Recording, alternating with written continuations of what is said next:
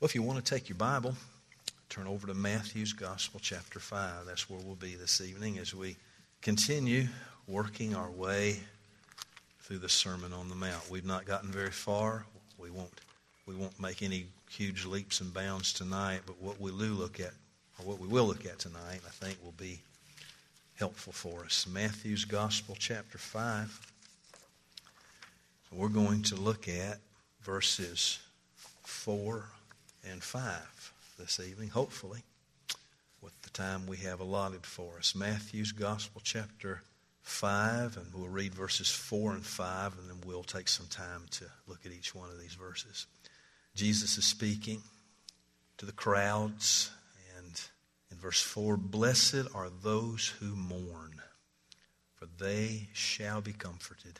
And then in verse 5, "Blessed are the meek, for they shall inherit the earth." Now we're looking at a portion of Scripture it's called the Beatitudes. Remember a few weeks ago, just to kind of remind us, the Beatitudes are a series of what are called macarisms. And the word blessed or blessed, the Greek word there is makarios. And so all of these various ones are, again, a series of macarisms. And remember, a macarism is a pronouncement based on observation that a certain way of being in the world produces human flourishing. And so what that means is that we must not read the Beatitudes or the Sermon on the Mount, for that matter, but especially the Beatitudes. We shouldn't read it in a mechanical way. We should not look at the Beatitudes as if Jesus is saying, if you'll do this, you will earn God's favor. You should not read them in that way. Nor are they entrance requirements into the kingdom of God. We should not read them and say, well, if I do these certain things, I can get in. That's my way of earning my way in, getting God's favor. Rather, the Beatitudes are a description and commendations of the good life. It's like, here's Jesus saying, this is the way I commend. This is the kind of life that I commend for you. Jesus is offering and inviting his hearers into a way of being in the world that will result in their true and full flourishing, both now and in the age to come. And I would imagine that every one of us in this room, we want to flourish. And we want to find, what is the best way to live that I will flourish? And that is what Jesus is giving us in the Beatitudes. The Beatitudes are an invitation. It's Jesus inviting us to reorient our thinking and our sensibilities about what it means to live life to the fullest.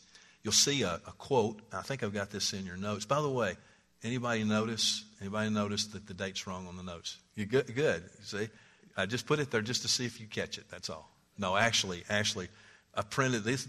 These were printed on the night where we canceled the Wednesday because of weather, and I thought, why print these up again?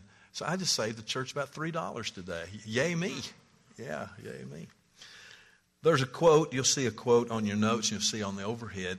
I thought this was helpful. I ran across this, and it says, we can compare the work of the Beatitudes to that of a plow in the fields. Drawn along with determination, it drives the sharp edge of the plowshare into the earth and carves out a deep wound, a broad furrow. In the same way, the word of the Beatitudes penetrates us with the power of the Holy Spirit in order to break up our interior soil. It cuts through us with the sharp edge of trials and with the struggles it provokes. It overturns our ideas and reverses the obvious, thwarts our desires, and bewilders us, leaving us poor and naked before God. All this in order to prepare a place within us for the seed of new life. So it's just one person's observation of, and a good way of looking at how the Beatitudes can work on us, like a plowshare, digging in deep. And it's just, an analogy for how the Holy Spirit works in us to break up the soil of our heart. We said also that the Beatitudes are Jesus' answer to the universal question, how can I truly be happy? You will come in contact with people regularly. They may not say it. They may not say it outright like, I just want to be happy. They may not say it that way. But you can be sure that in some of the ways that they talk, you might just say, are you happy? Or it doesn't sound like you're happy, And then they may say, I'm not. I've achieved this, but I'm not happy. I've achieved this, but I'm not happy. And you might point them to the Beatitudes, because the Beatitudes are Jesus' answer to how can I truly be happy. And remember, the Beatitudes are Jesus' list. It's his list of here's how you can be happy. And we talked, I think, a few weeks ago, and we asked, it's very unlikely if we wrote up our own list that it would look like this at all, you see. So this is Jesus' master list. And so last time we looked at verse 3, and verse 3 was, blessed are the poor in spirit, for theirs is the kingdom of heaven. And it's a perfect place to start, because it just speaks about being poor in spirit is spiritual poverty. You remember we mentioned that the self-sufficient, proud person is the one who reasons like this. They'll say things like, I know I've done some bad things, but I'm not that bad. But I have done some bad things. But I've also done some good things in my life. Therefore, I have some spiritual money in the bank. You see, but if you listen closely, people will. They'll say, I was watching an interview last night with Billy Ray Cyrus on Access TV. Dan Rather, I catch every Tuesday night. If you don't have anything to do, watch that. It's cool. But anyway, he's interviewing Billy Ray Cyrus. Billy Ray Cyrus is going on and on about how rotten he was. I'm a terrible person. I'm the worst of sinners. I'm the worst this. It was really, really over the top. But a lot of times we'll hear people say, well, I've done some bad things, but I've also done some good things. And when they say that, what they're saying is, if you'll check my spiritual account, you'll see that I've got some money in the bank. And I'm really counting on that. And Jesus is saying here in verse 3, we looked at it, Christians are those who realize they do not have spiritual money in the bank. I don't have any. They're not falling back on their works of righteousness, their good deeds. They say, I've been bad. I'm not that good a person, but I've done some good things. No, poor in spirit means I don't have any spiritual money in the bank. I am bankrupt before God. And we said last time, no one can be a Christian without being poor in spirit. Really, when you think this through, when you work through this, you want to come away with any other option. Cannot be a Christian or not a Christian unless you're poor in spirit. This evening, we're going to concentrate on verses 4 and 5 for as long as we have time. But verse 4 is, blessed are those who mourn, for they shall be comforted. Boy, we didn't see that one coming, did we? What kind of happy life is this? Blessed are those who mourn. Why does Jesus say this? And why is this next on Jesus' list? Okay, because these really, once you go through these, you begin to see they fall in really a very clear, logical order. The first one, blessed are the poor in spirit. I'm bankrupt before God. Now he says, blessed are those who mourn. And so what does this mean? Well, we all know that we living in a fallen world, mourning is inevitable. It's going to happen somewhere along the road. If you're a Christian, mourning is a normal part of the Christian experience. So, we grieve, we mourn, not like the world does, but we still do. But what kind of mourning is Jesus referring to here?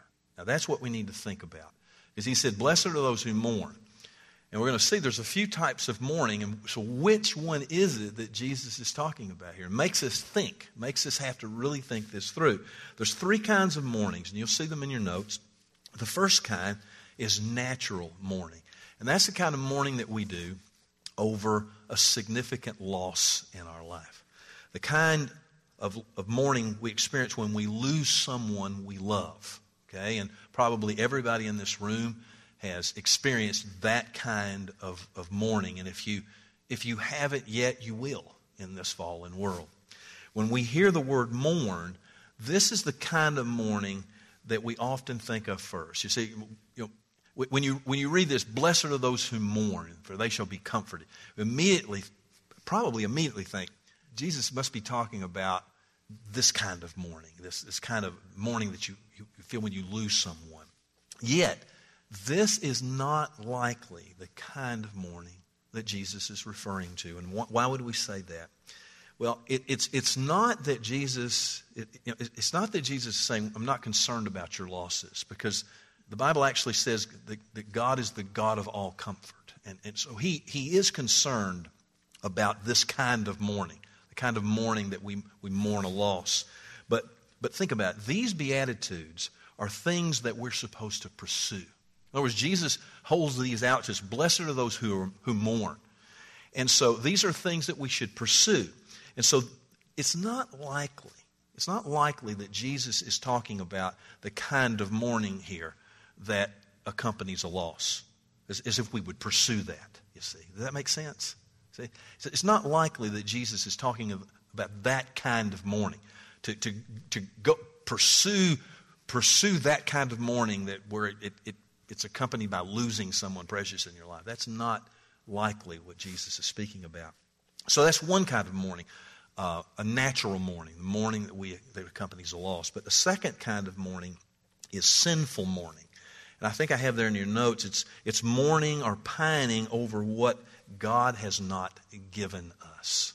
A good, at least one example, I think, can be found in 1 Kings chapter 21. Hopefully you can see the print on this, but you remember the story of Ahab and Naboth. And you see, you're already reading. I knew you would be.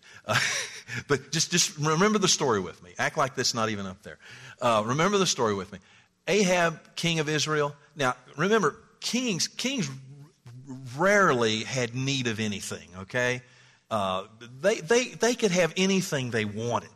And so you remember the story where, Ahab sees this little plot of land that connects to his. It's just a little vineyard. And he begins to want it, but it doesn't belong to him. And so here's where we pick up the reading. It says, now Naboth, the Jezreelite, had a vineyard in Jezreel beside the palace of Ahab, king of Samaria. And after this, Ahab said to Naboth, give me your vineyard that I may have it for a vegetable garden, because it is near my house, and I will give you a better vineyard for it. Or, if it seems good to you, I will give you its value in money. But Naboth said to Ahab, the Lord forbid that I should give you the inheritance of my fathers. And Ahab went into his house vexed and sullen because of what Naboth the Jezreelite had said to him. For he had said, I will not give you the inheritance of my fathers. And he lay down on his bed and turned his face away and would eat no food. So go ahead and say, what does that sound like? He's pouting. He's spoiled, Here's a guy, he thinks at least he can have anything he wants because he's king. And he thought, hey, this little guy here, I'll offer him this, I'll offer him that, I'll get what I want. It reminded me of, remember when Nathan went to David and he used, the parable about, the wealthy guy took the poor man's sheep, you see. It's always the powerful, the wealthy, and they're always oftentimes like able to get what they want, and just step on the little guy. And that's what's happening here. And what we see here, this mourning that Ahab is doing, is the kind of what we call sinful mourning. He's mourning over or pining over what God would not allow him to have. Now, it's unlikely, again, that Jesus is suggesting this kind of mourning when he says, blessed are those who mourn. Those who are mourning and pining over, why didn't God give me this? Why didn't God allow this? Why didn't he work this out in my life? Why didn't he answer this prayer? That sort of thing. Probably not the kind of mourning that Jesus is suggesting, right? So there is a third kind of mourning, and I think this is the one that we need to look at. That is spiritual mourning, a mourning over our sin. Now think about it. The very first beatitude is, blessed are those who are poor in spirit. I'm coming to God, and I've got no spiritual money.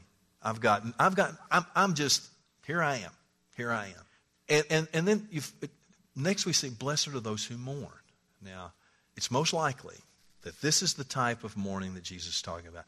Mourning over our sin. Mourning over the reality of how sinful we are. It is a deep sorrow, regret over the sin we have committed against a holy God. It isn't interesting as a young new Christian, we begin to become more aware, as we first begin to hear what the Bible has to say about our condition, and then it all starts percolating. I'm like, wow, God is holy, and look at me, and blessed are those who mourn.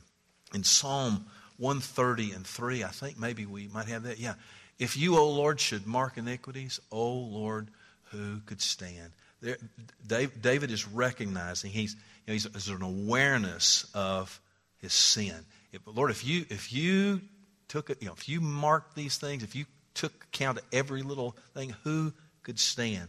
See, we often hear, and I've been thinking a lot about this lately. I don't want to use the word balance. I don't know that that's always the best word, but there's a considerable challenge when we speak much about grace, and we should. Okay, we should speak much about the grace of our Lord, but at the same time, we know that we have made too much of grace when we make too little of sin. Okay, we have to be careful that it's not all grace to the exclusion of the horribleness of sin. I was reading this the other day, and see if you agree with this, okay? For the past 50 to 60 years, we have heard something like this. Just admit or acknowledge that you're a sinner and ask God to forgive you. That's often been the presentation, the gospel presentation that we've heard over the last 50, 60 years. Did you know that you're a sinner? Yeah, okay. Will you acknowledge that you're a sinner? Yes. Then just ask God to forgive you. And they go, okay. And they pray some sort of a, concocted prayer, and then the writer goes on to say this. Then, far too often, the person joyfully continues on the same course of life they've always been upon with no expectation of change. Does that sound anything like, can you relate to that in the last 50 to 60 years?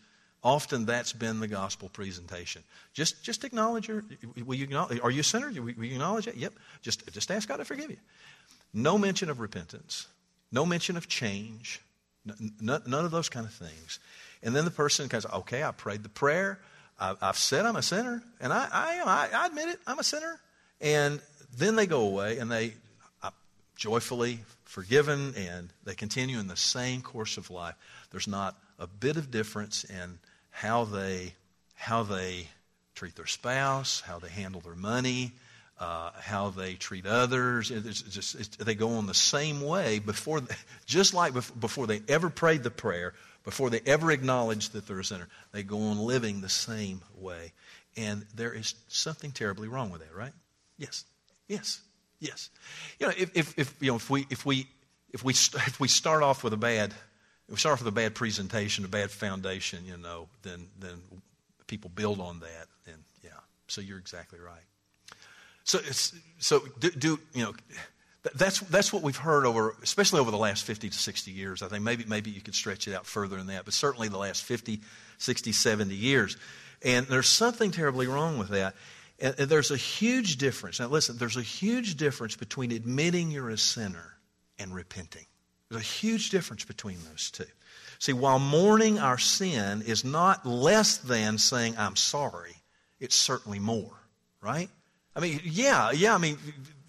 I'm sorry could be in there, but I'm sorry or I've sinned may not always really be cutting to the depth that it needs to cut to. And a good example of this is found in 1 Samuel. And I think you'll see these verses. 1 Samuel, here we go. I'm sorry, that's not the right one. I guess I didn't put the right one. Let's turn over to it, okay? 1 Samuel 15. Let's turn over to it.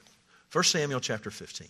Saul, the king of Israel, was quite famous, you might say, for saying, I have sinned.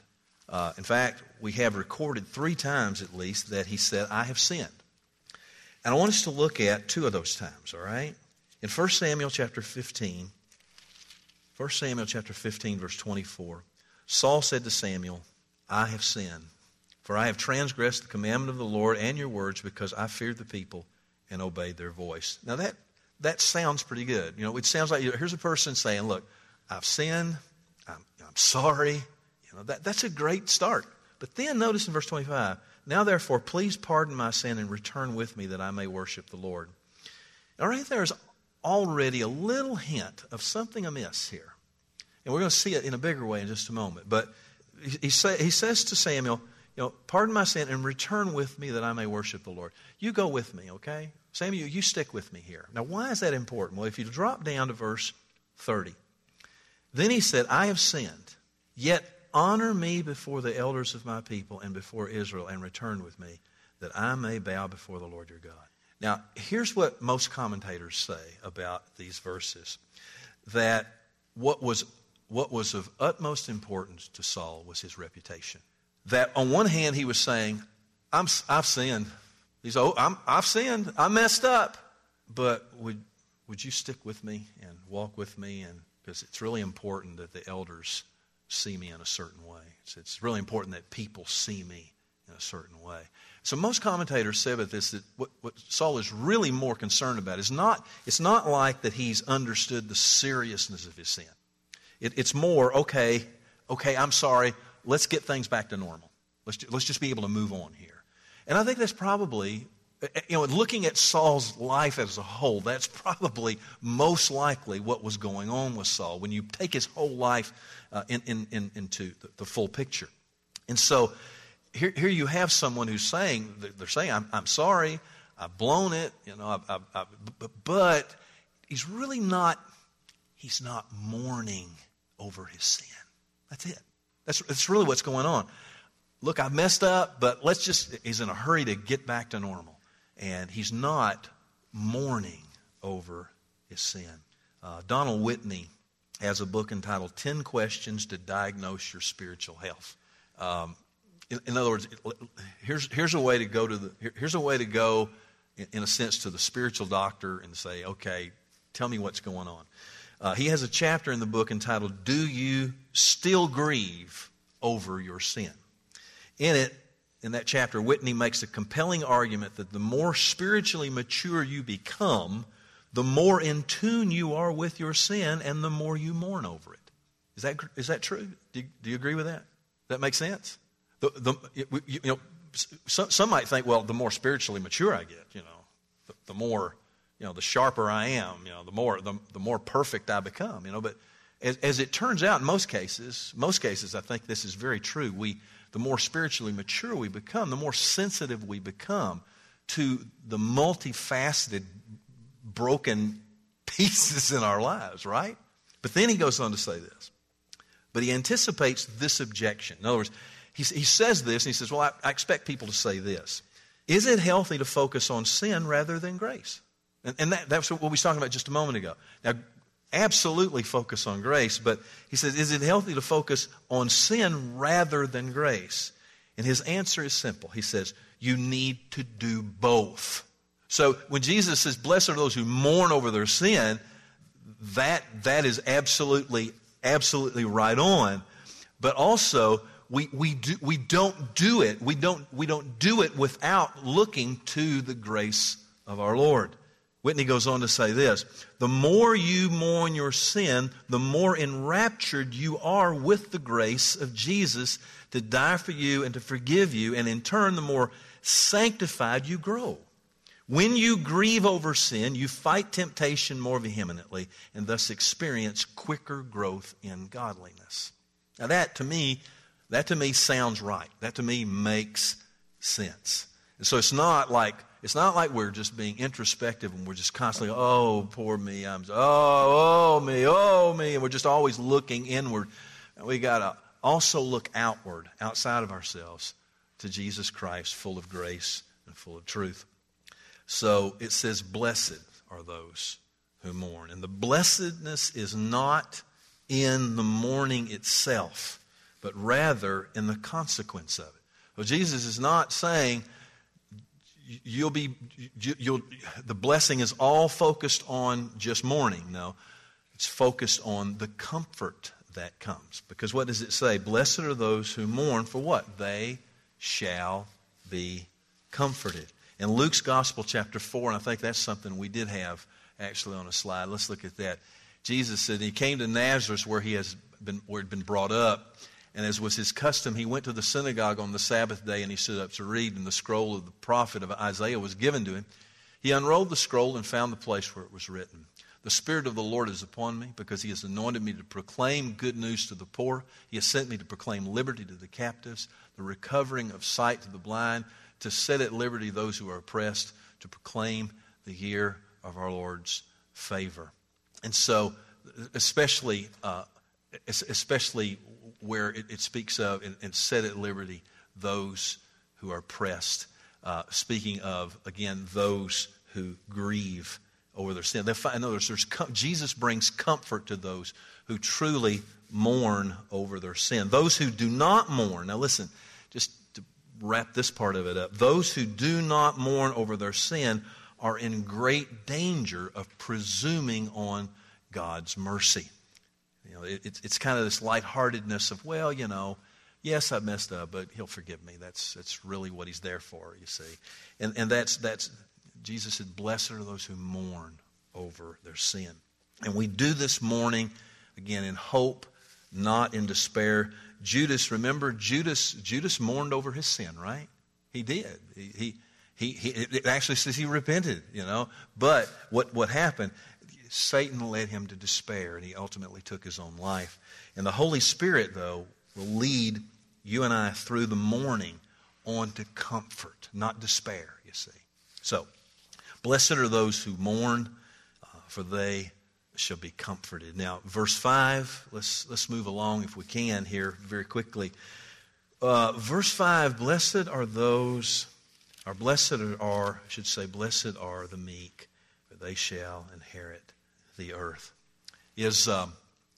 What is meekness? What does meekness sound like to you? When you hear the word meek, what images come to your mind? Somebody. Quiet, okay. Sorry. Humble, okay. Good. Humble. Quiet. What other images come to your mind? Any pictures that come to your mind? Meek. Very, very good. Exactly. You know, the reason why I ask that question is because oftentimes, you know, unfortunately, meekness is often equated with weakness. And that's not at all, as we're going to see. In fact, meekness requires strength. And so let's just walk through a few things. There's a few different facets to meekness I want us to look at. First, meekness is a proper estimate of oneself. It is so important that we have a proper estimate of ourselves. Who was it? Paul said, you know, we're not to think more of ourselves, you see. But there's a certain, you know, we should have a certain estimate of ourselves based upon our position in Christ. For example, on one hand, we can acknowledge that we're sinners. Okay? We can acknowledge that we're sinners, but on the other hand, in Christ, we're loved and accepted by God. And so having a proper estimate of oneself is really kind of the basic foundation for what meekness is. That way, you see, when we have a proper understanding of ourselves, we can, the less likely we are to come unglued when people, you know, say something about us. You know, that is always a challenge for all of us. You know, like somebody may lie about you, and you say, you know, you hear about it, and you go, oh, they lied about me, you know, and you just come unglued, you know, and you say, well, of course you would. But on the other hand, stop and think of it. They lied about Jesus, right? They lied about Jesus, and so who are we to think that somehow we're better than our master? You see, having a proper estimate of ourselves. Yeah, they said that about me, but what does God say about me? You see, what does God say about me? Being able to, meekness is having a proper estimate of oneself. Meekness, and Larry mentioned this a moment ago. Meekness is the taming of the assertive self. A good example of this is in Jeremiah chapter 2. And do we have that verse, Dale? Jeremiah. Okay, let me turn over to this. In Jeremiah is speaking to the nation of Judah, and listen to this analogy that he uses. He's speaking for God, and in chapter 2, in verses 23 and 24, here's what he says. He's speaking to Israel, and he says, "How can you say, I am not unclean? I have not gone after the Baals. Look at your way in the valley. Know what you have done. A restless young camel running here and there. A wild donkey used to the wilderness, in her heat sniffing the wind. Who can restrain her lust? Now, this is really kind of vivid language that's being used here. What God is saying is, your departure from me, your forsaking me, your backsliding from me, you are behaving like a wild donkey in heat. That's literally what he's saying. You are untamed. You're not under my hand, you see. You're not under my hand. You're like a wild donkey running crazy. When a person forsakes God, neglects God, leaves, departs from God, backslides from God, they are like a wild donkey. They're not meek. That's it. They're not meek. Turn over to, we may have this. Do we have 2 Timothy? Maybe we do have that one. Yeah, there we go. Let's look at this. As the Lord's servants must not be quarrelsome, but kind to everyone, able to teach, patiently enduring evil, correcting his opponents with gentleness. God may perhaps grant them repentance leading to the knowledge of the truth. Now, this correcting his opponents with gentleness, that is another dimension of meekness. Meekness, again, is a proper estimate of oneself. It's being tamed by God, you might say, but it's also, it results in gentleness, and this requires strength under control, strength to control our temper. See, let's say as here it says, the Lord's servant must not be quarrelsome, but kind to everyone, able to teach, patiently enduring evil, correcting his opponents with gentleness. In other words, you can be corrective. We certainly may be occasions where we certainly need to be correcting someone who's certainly gotten off the path or off the rails, so to speak. But how are we to do it? With gentleness, with meekness. Again, having a proper estimate of ourselves. You see, I'm not threatened. We say comfortable in my own skin. Those kind of things. That is meekness. Meekness is also this. I found this interesting. Meekness is submission. Submission.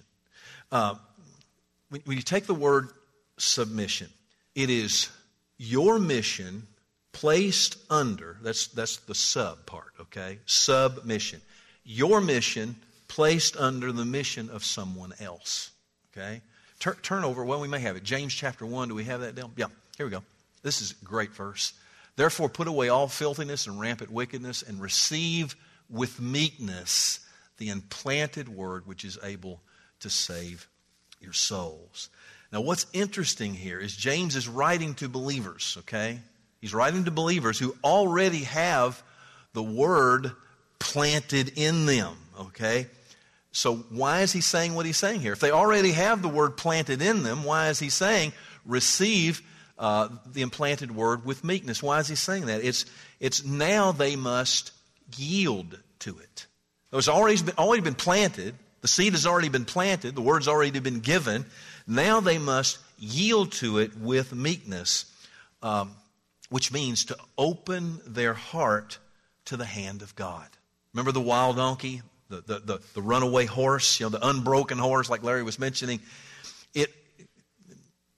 We are to in meekness come under submission to the hand of our Lord. Our mission under the mission of our Lord. One final verse. Meekness is also, as Joy mentioned, meekness is humility. In Ephesians chapter 4, verses 1 and 2, we find, maybe we don't find that one either. Boy, I'm really messed up there, didn't I? Now, let me just read it then. In Ephesians chapter 4, I therefore, a prisoner for the Lord, urge you to walk in a manner worthy of the calling to which you have been called, with all humility and gentleness, with patience, bearing with one another in love. Again, how can we do this? We must have a true estimate of ourselves in order to do this. To be able to react this way, again, we have to have a good estimate. I think the best story that I've heard regarding meekness and gentleness and humility, regarded a man, and some of you buffs may know this person, Sir Edmund Hillary. In 1953, he conquered Mount Everest. Back in those days, he was the rock star, okay, of mountain climbing. You know, everybody would know who he was. And on one of his many trips back to the Himalayas, he was spotted by a group of tourist climbers. He was there. Some tourists come along. They recognized him. Oh, man, say, look at this. And so they said, could we get a picture with you? And he said, of course, that'd be fine. And said they handed him an ice pick. Now, this is great. They handed him an ice pick so he would look the part and set up the photograph. So get this, they're like, here, you hold this ice pick, and we'll get a picture with you. Said just then another climber passed the group, and not recognizing who Edmund Hillary was, he strode up to Hillary and said, "Excuse me, that's not how you hold an ice pick." Now, what did Edmund Hillary do? He could have said, "You little idiot," He could have said, "What are you talking about? Don't you know who I am?" Here's what happened. He said, everyone stood around in amazed silence as Hillary thanked the man, let him adjust the pick, and happily went on with the photograph. Isn't that cool? Oh, that we could do that. Let me ask you something. When I read that to you, when I read that story, doesn't that enhance Edmund Hillary's humility? Doesn't it? It does. When I first read that, I thought, man, I read that thinking, oh, would to God that I would respond in such a way like that. That's how I would want to respond. Again, gentleness, meekness, humility, patience. Yeah. One final thing. Those who are meek will inherit the earth. Don't miss that part, okay? Because the truth is, the wild donkeys have their day. They're having their day right now, right? I mean, meekness doesn't really stand out in our world as being a great virtue. It's more like being a wild donkey, being assertive, taking the vineyard. I'm just going to take the vineyard. Jezebel had to come along and said, dry up your tears. Let's get this thing. You see, assertiveness, and the wild donkeys though, the wild donkeys having their day right now. But according to Scripture, the wild donkeys will have their day all right. Remember Asaph in Psalm 73. Man, the wicked were having their day. Everything was going well for them. For the people of God, it wasn't going so well. But what happened? You remember what Asaph said? It was when I went to the house of the Lord. It's when I went to worship. When I went to reorient my heart to who God was and His will, His plans, His outlook for the future. When I began to see that again, when I began to dial that back in, I saw their end. And then here's what he said right after that. See, before, the wild donkeys were having their day and everything was going great for them. But after he saw their end, here's what he said. Nevertheless, I am continually with you. You hold my right hand. You guide me with your counsel, and afterward you will receive me to glory. Whom have I in heaven but you? There's nothing on earth that I desire besides you. My flesh and my heart may fail, but God is the strength of my heart, my portion forever. For behold, those who are far from you shall perish. You put an end to everyone who is unfaithful to you. But for me, it's good to be near God. I have made the Lord God my refuge, that I may tell of all your works. Basically what he's saying is, I'm going to inherit the earth. I'm going to inherit the earth. Why? Because blessed are the meek, for they shall inherit the earth. So let's stay meek, right? Let's go after it. I mean, right? That's what Jesus is saying. Pursue these things. Pursue these things. And somebody gets cross with you this week, and they come up and say, you don't even know how to hold a pick. You say, well, help me here, would you? Show me how to hold it, okay? And you'll be able to do that because you have a proper estimate of yourself. All right? Let's pray. Our Father, in all honesty, these are wonderful truths. And right now, I stand here and I think, oh Lord, I want to behave this way. Really do. I think everybody in this room, the trajectory of our heart, Lord, is to live this way. To mourn over our sin. Even if we've been a Christian for 30 years, 40 years, to still mourn over our sin. But to do so looking to the grace of our Lord Jesus Christ and finding comfort in Him. And we want to pursue meekness. But we live in a world where the world is so upside down. It's so messed up. And it doesn't it doesn't give a warm greeting to the meek woman or the meek man. But Lord, we've got to believe you. We've got to believe what you've said. You said, blessed are those who are meek. And it's you saying to us, this is the way to live. This is the way you will flourish. And so, Lord, with the help of the Holy Spirit, with the empowerment of the Spirit of Christ dwelling within us, may we go and may we pursue, may we go after these Macarisms, this way of flourishing in life. And may we receive your blessing in it all. In Jesus' name, amen. Good night, everybody. You are dismissed.